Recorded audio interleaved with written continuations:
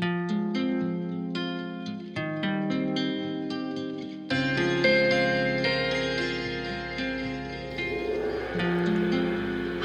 this is Margot McCallum. Welcome to Episode 1, Series 2 of Narcissistic Sociopath. No contact. Please note, this episode contains a trigger warning. Descriptions of the cruelty born of zero empathy can be extremely distressing to hear. If you feel yourself becoming increasingly distressed, please leave the podcast. When a narcopath marries his mistress, he creates a job vacancy.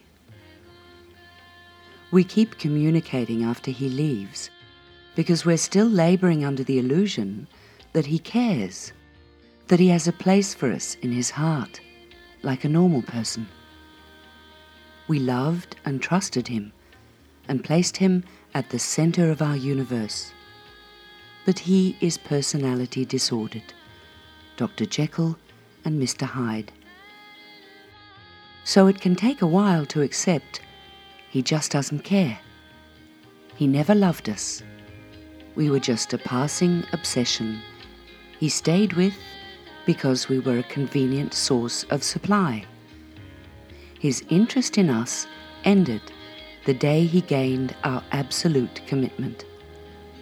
From then onwards, it was just about what he could get. He only cares about his image, and he loves no one but himself. Even then, love, for him, is just a word. It is a word that can be bandied about willy-nilly to flatter and manipulate people. A word to be liberally applied in poetry. The concept of love, for him, is not the enduring bond of respectful mutual care that we think of, but that ephemeral, idealized bleep that is the honeymoon phase of a romance.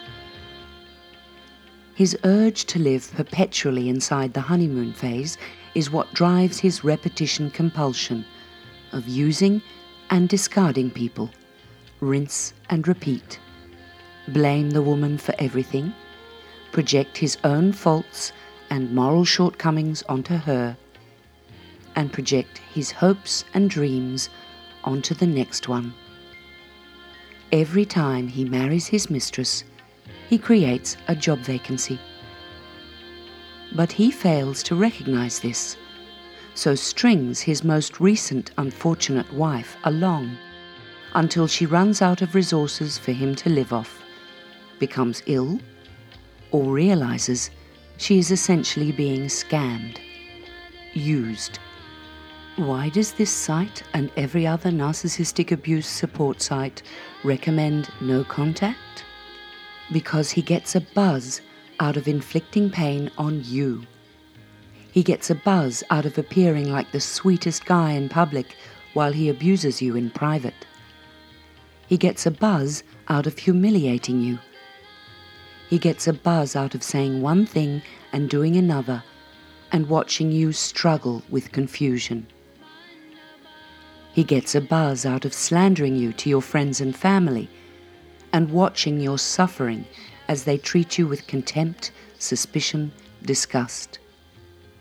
He gets a buzz out of seeing, reading about, or hearing about your despair and anguish. He gets a buzz out of destroying your life by legally taking your home, your money, and your children through manipulation of the legal process. He gets a buzz out of seeing you beg.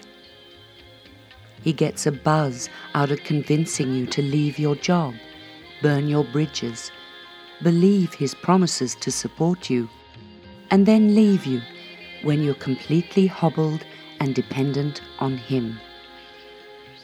He gets a buzz out of seeing others side with him when he tells them you're a liar.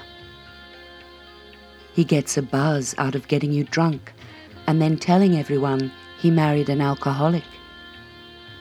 He gets a buzz out of goading you into a hurt, angry response and then telling everyone you're abusive.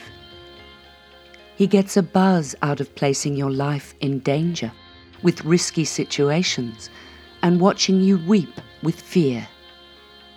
He gets a buzz out of controlling your finances and spending your money in ways you don't agree with. He gets a buzz out of tricking you into believing his stories filled with lies that make him look like a poor, hapless victim who needs your love and support. He gets a buzz out of convincing you to dump or attack your friends, knowing you will have to struggle to cope alone and unsupported when he abandons you. He gets a buzz out of convincing others you're a hypochondriac and your illness is just to get the sympathy vote. He gets a buzz out of scamming you. He gets a buzz out of stroking your dog, then chastising it, so it comes back cowering, just like you. He gets a buzz out of winning at any cost. In fact, the higher the cost to you, the more fun the game. He gets a buzz out of wearing a convincing mask of a kind, gentle, polite, sensitive guy to cover his true hidden nature. He gets a buzz out of driving you to suicide, the ultimate power and control. He gets a buzz out of tearing your life apart. And then he calls that love. Yes, people like that really do exist. Do you really need more reason to go no contact? All that having been said, it's simply not always possible to go no contact with our psychological abuser. Co-parenting is a classic example. Co-owning a business or property. Any number of reasons might make it impossible for you. Never fear. It is still possible for you to wriggle your way out of the trauma bonding and emotional entanglement that leads to the abuser manipulating your world with power and control over you, or destroy you. As you move through despair, learn about the methods of psychological abuse and the personality disorder, manage your symptoms, and regain control over your emotions, creating a safer distance with your abuser will become possible. When you tighten up those weak boundaries that have been part of your people-pleasing strategy all your life.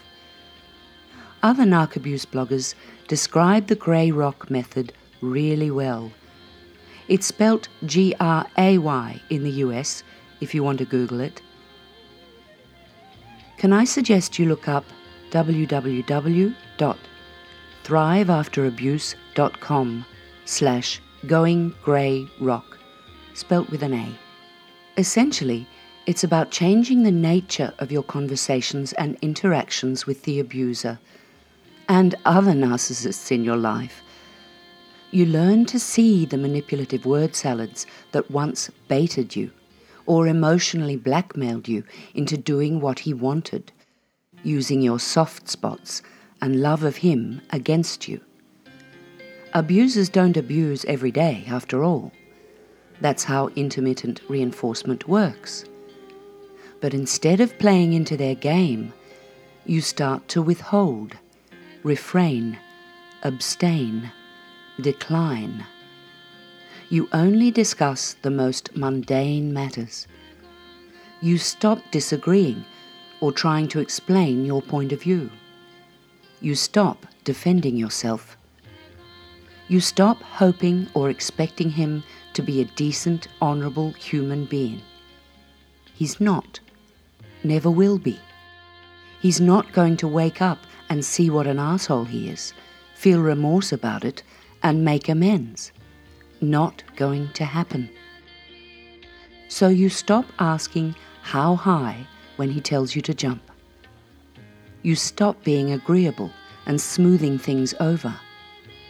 You stop sharing your plans, goals, ambitions, and hopes, or your fears and insecurities. You don't mention the big event or birthday or job interview he'll ruin for you. You have a plan B for him stealing the focus on the first day of school or speech day. You keep your answers clipped, polite, and hide your frustration with a smile.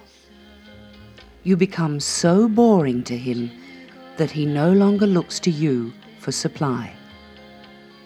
Yes, he'll turn his toxicity onto someone else, but that is really not your problem. He'll tell the world you're turning the kids against him, whether you try to protect them from seeing his true nature or not. You cannot prevent it with your compassion and empathy. You have to pick your battles while you turn inwards and start the climb out of the abyss.